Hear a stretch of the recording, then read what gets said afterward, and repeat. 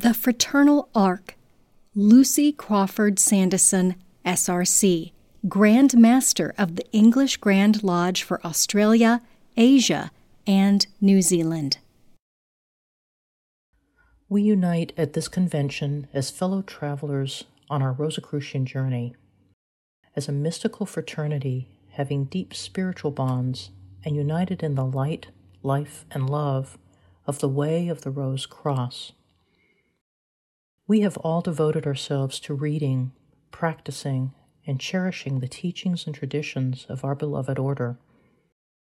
This closeness of sharing in those essential Rosicrucian ways opens us to an unquenchable spirit of fraternity that is our heritage. The teachings and traditions that unite us are a much treasured ark of wisdom. This ark has been sailing upon the waters of the primordial tradition for centuries and has opened in the hearts of seekers when they are ready. I use the word ark to poetically represent a moving container of wisdom. It can be symbolized by a boat or a ship, or as a little treasure chest. The future-making possibilities of our order's ark of wisdom live as a hope and a promise in our hearts. Every Rosicrucian journey is a part of the living narrative of our ancient fraternity. Each expression of our order's teachings in life, through perhaps parenting, talents, livelihood, and spiritual work, will ensure that this promise will live on. It will always find its future, making light, living in your love for our order. This is the incredible spirit and strength of our fraternal ark. Perhaps sometimes people feel that they walk a lonely road in a situation or in a society that little understands the depths and breadths or the eternal dimensions of what they have been learning. Maybe they have faced the dark vicissitudes of life's challenges and its chaos, but have overcome these difficulties with serenity through our order's ark of wisdom. May it be that they always find the same spiritual courage from within, that ark of wisdom that has helped so many of our Rosicrucian brothers and sisters to find their way in the past, to journey onwards into the new light of each day. The following is a story about the spiritual beauty and strength of our fraternal ark. This is a story of spiritual courage, of the victory of adventure over adversity, discovery over desolation. It is the story of Rosicrucians who in the 17th century chose to set sail from Europe for new lands in America. It appears that they carried a promise living in them to safeguard the Rosicrucian wisdom and create a new opportunity for its future making. In the summer of 1693, these likely brethren of the Rose Cross sailed forth from Rotterdam in the Netherlands to new lands unknown to them. They sailed first to London, then, leaving in the chill of winter, onwards to Philadelphia in a ship named the Sarah Maria, traversing around 3,900 nautical miles of ocean and arriving close to the summer solstice of June 1694. Surely this journey was a momentous event in the greater cosmic sense, and a momentous event in the history and mysteries of our order. We know that the voyage of the Sarah Maria was filled with trials, but these brethren were steadfast in their purpose and inner promptings, believing wholeheartedly in divine providence. The name of the ship, the Sarah Maria, was considered by them to be a benevolent sign for overcoming danger with faith, hope, and love. A war was raging on the seas between European nations. Despite warnings from their families, they continued. The Sara Maria encountered some mysterious serendipity, which helped her overcome a near shipwrecking and survive attacks from hostile warships. The Atlantic crossing was known in those times to take around 6 weeks. Despite initial delays, the ocean crossing was unusually long. Where did they go? What was this journey for? And what was in the ark of the Sara Maria? How did the trip come together? This piece is going to take you on an imaginative journey as well as provide you with some historical facts about this voyage. But first, it is important to open a window into a small book that likely provided a wellspring of inspiration to those Rosicrucians on the Sara Maria. This small, unheralded book, published posthumously in 1627, is named New Atlantis, and it was tucked into the back of a much bigger book called Silva Silvarum, or The Forest of Materials. On the cover of the New Atlantis are the words, quote, "A work unfinished, written by the Right Honorable Francis, Lord Verulam, Viscount St. Alban," close quote. The author is Sir Francis Bacon.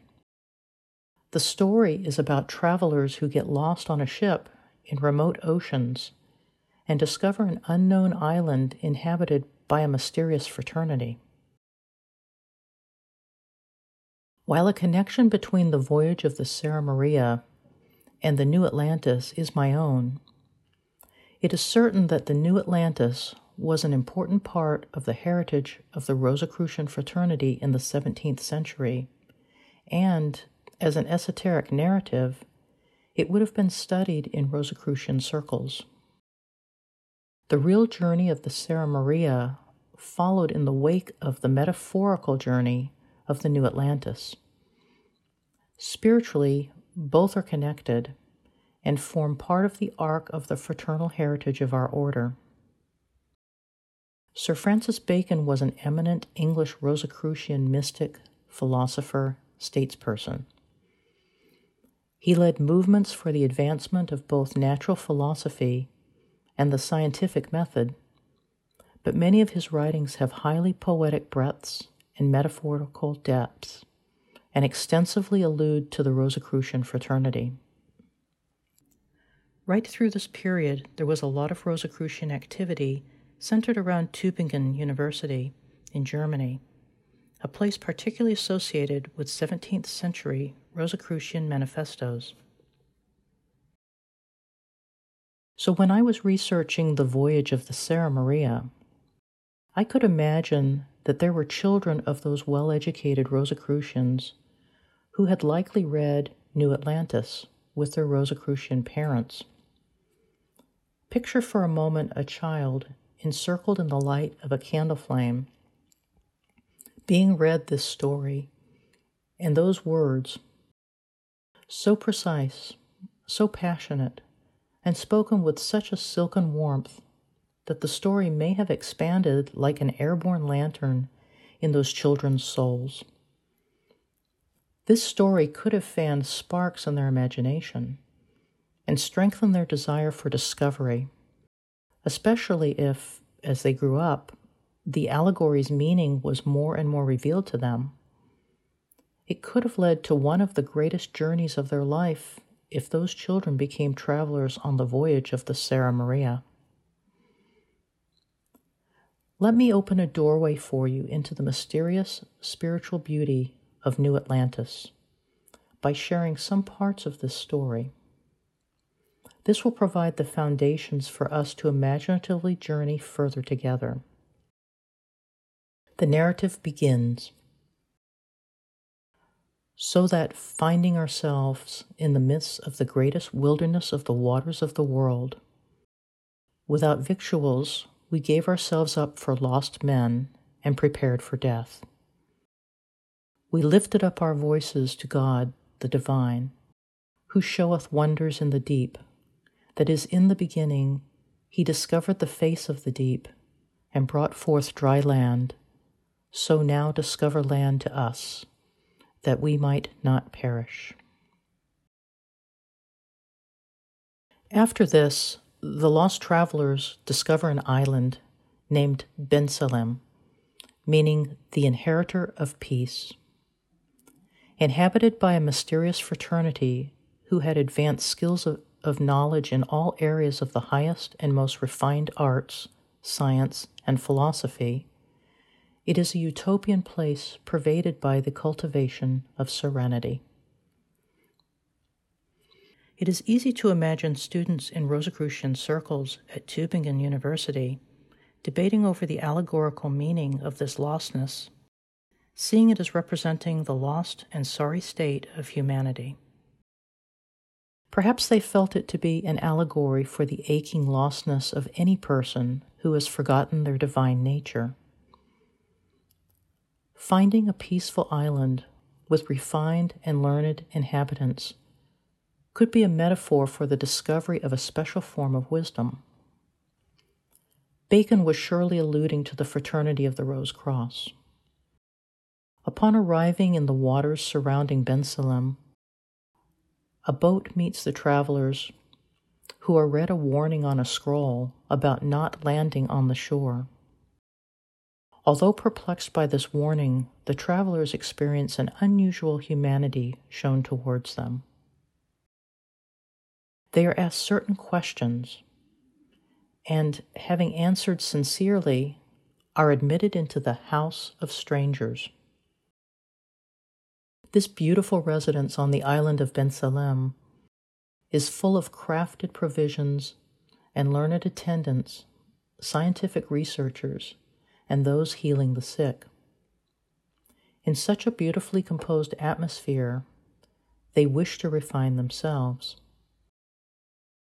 Being warned and questioned before being admitted onto the island likely alludes to the requirements of becoming a student of the fraternity. As the allegory unfolds, the travelers are told about an ancient king of Bensalem named Solomon. He was the lawgiver of that land and wholly dedicated to making the people happy. His house was known as the eye of the kingdom of the fraternity. This king could therefore represent the very highest office of leadership in the fraternity. As a mark of Solomon's supreme office, every 12 years he allowed 2 ships of 3 brethren to sail beyond the waters of his crown to give knowledge to other countries. Do you know what was the only thing that King Solomon allowed them to trade? The exact words written are, quote, "But thus, you see, we maintain a trade not for gold, silver, or jewels, nor for any other commodity of matter, but only for God's first creature, which was light." Close quote. It is a beautiful picture that this fraternity was only allowed to trade in divine light. Imagine for a moment a fraternal ark that is our worldwide community of Rosicrucians being exchangers of divine light. There is another part of this story that seems significant to our order's fraternal arc. One evening, a brother of Solomon's house was sailing on a boat just off the island. He saw a great pillar of light arising from the sea. On top of it, a large cross of light emerged. The cross dissolved, leaving a small ark of cedar wood and a palm branch at its fore. The little chest ark contained a book and a letter. It is important to mention that the main protagonists in New Atlantis are a priest, king, and philosopher. These three symbolic figures perhaps represent the soul qualities of devotion, dignity, and the love of wisdom that the brothers or sisters of the Rose Cross aspired to achieve, and which those Rosicrucians on the Sera Maria may have exemplified. But what could the little floating box chest ark mean? Bacon stated that parable was a form of ark containing knowledge about the most precious portions of the sciences, philosophy, the beauty of life, and the human soul. This little ark might represent the most core treasures of the Rosicrucian wisdom. To understand the essence of the symbol of an ark, it is helpful to reflect upon what an ark does in many ancient stories. It is a moving container that transfers something of significant importance. Something of great spiritual value is being purposefully moved to be entrusted into new, constructive, benevolent conditions. An ark might be symbolized by a ship traversing a vast ocean, like Noah's Ark, or as a box chest that appears at a special moment, or as a sacred tabernacle being moved to a promised land, like the Ark of the Covenant, or even as a relocated coffin containing a body, like the casket containing Osiris that floated down the Nile to Byblos. The moving vessel contains higher knowledge. The aim is to take it on a new course into the future, where it may be of greatest benefit. The voyage of the Sera Maria likely safeguarded the Rosicrucian wisdom and created a new opportunity for its future making. This perhaps explains what this journey was for. But why did they leave in 1694? The terrible 30 Years' War between two sides of the Christian faith had left despair and futility in the air of Europe. Then came strange weather caused by climatic change and vile diseases. The Rosicrucian manifestos, now around 75 years old, encouraged creating places where peace could reign and humanity could advance and honor the divine works. The leader of the Brethren, Johann Jacob Zimmermann, was someone who devoted himself to measurements of the stars and the horoscopes of humanity. He calculated divine influences upon the approaching end of the century and held millennialist views of an eminent golden age requiring the fraternity to find new beneficent conditions. Sadly, Zimmermann passed through his transition in Rotterdam just 2 days before the voyage. Johannes Kelpius was only 27 when he took over Zimmermann's leadership. He was a visionary yet introspective young man, and also a student from Tübingen. The diary of Kelpius contains an account of the voyage. In it, he expresses the atmosphere of continuous fraternal discourse and devotional prayers on board. Historically speaking, the travelers are noted as being pietists, but these leaders firmly point towards the travelers likely being a Rosicrucian fraternity. Also, a large number of Rosicrucian documents and manuscripts were on board.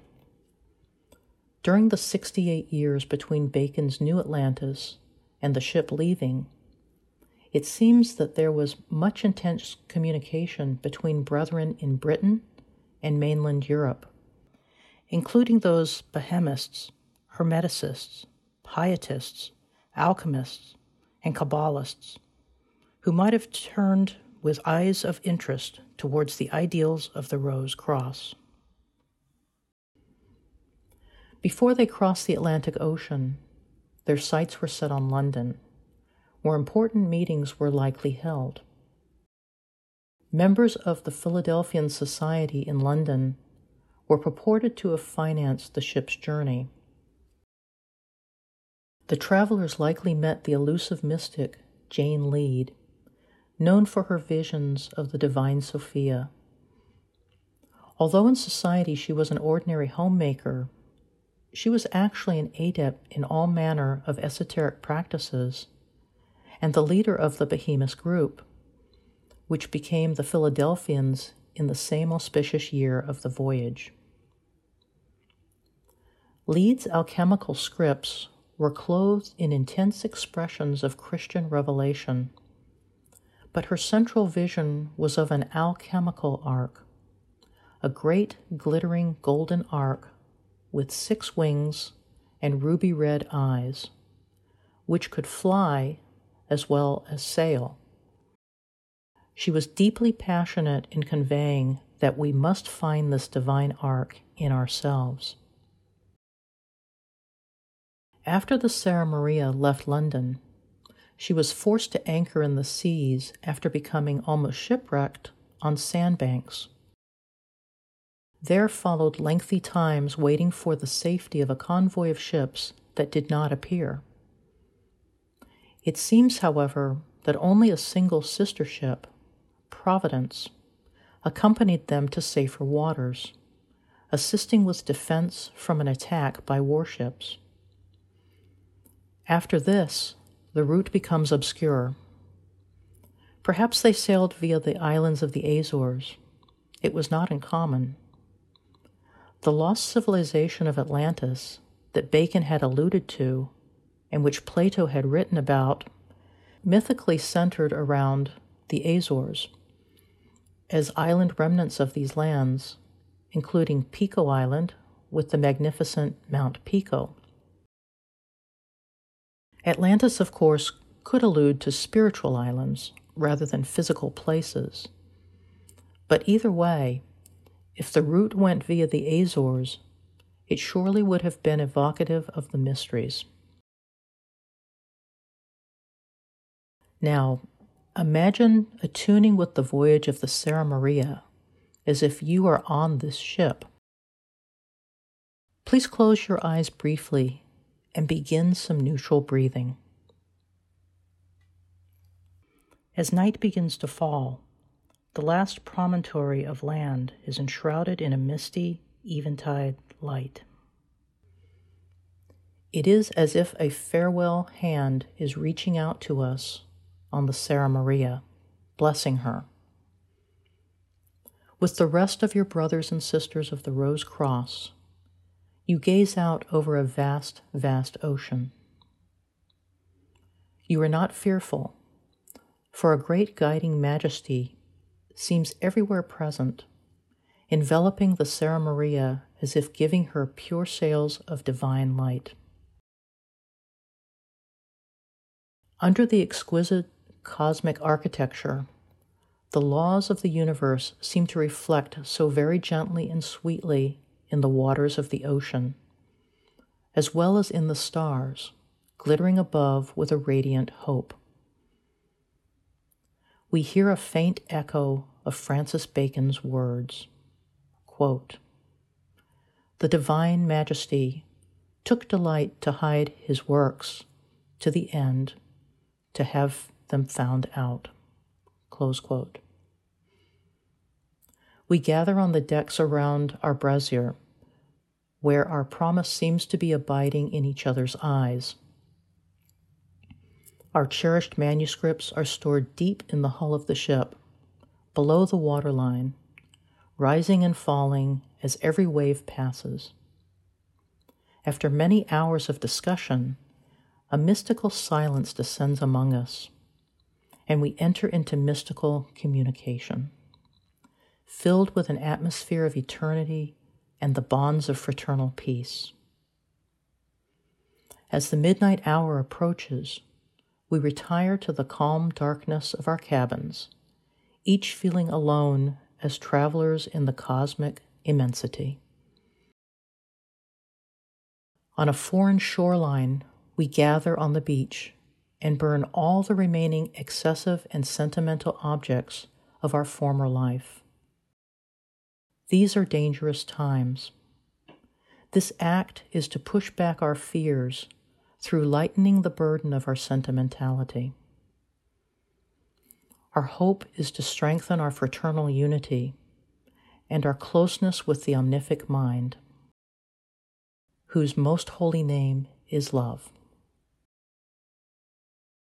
Providence accompanies our Sara Maria for many weeks, like a benevolent soul, a guide and protector. Arriving at a small village of colored houses, we welcome aboard 3 travelers in turbans of red and green. They bring books of mathematics from the libraries far away to the east, in the lands of Arabia. They give us sweet birds in ornate cages and attar, a perfume from the roses of Damascus. A pleasant aroma arises, and we meditate in the shadows of our sails. Is it just a dream that we arrive in the azure, remote waters of the Azores, where we ascend the Montana do Pico for gaining far vision and other reverent acts? Leaving Pico at dusk, our course is now fully set westwards. Each day is closed with the golden eventide silence of meditation and prayer, as we move ever closer towards the city of brotherly love, Philadelphia.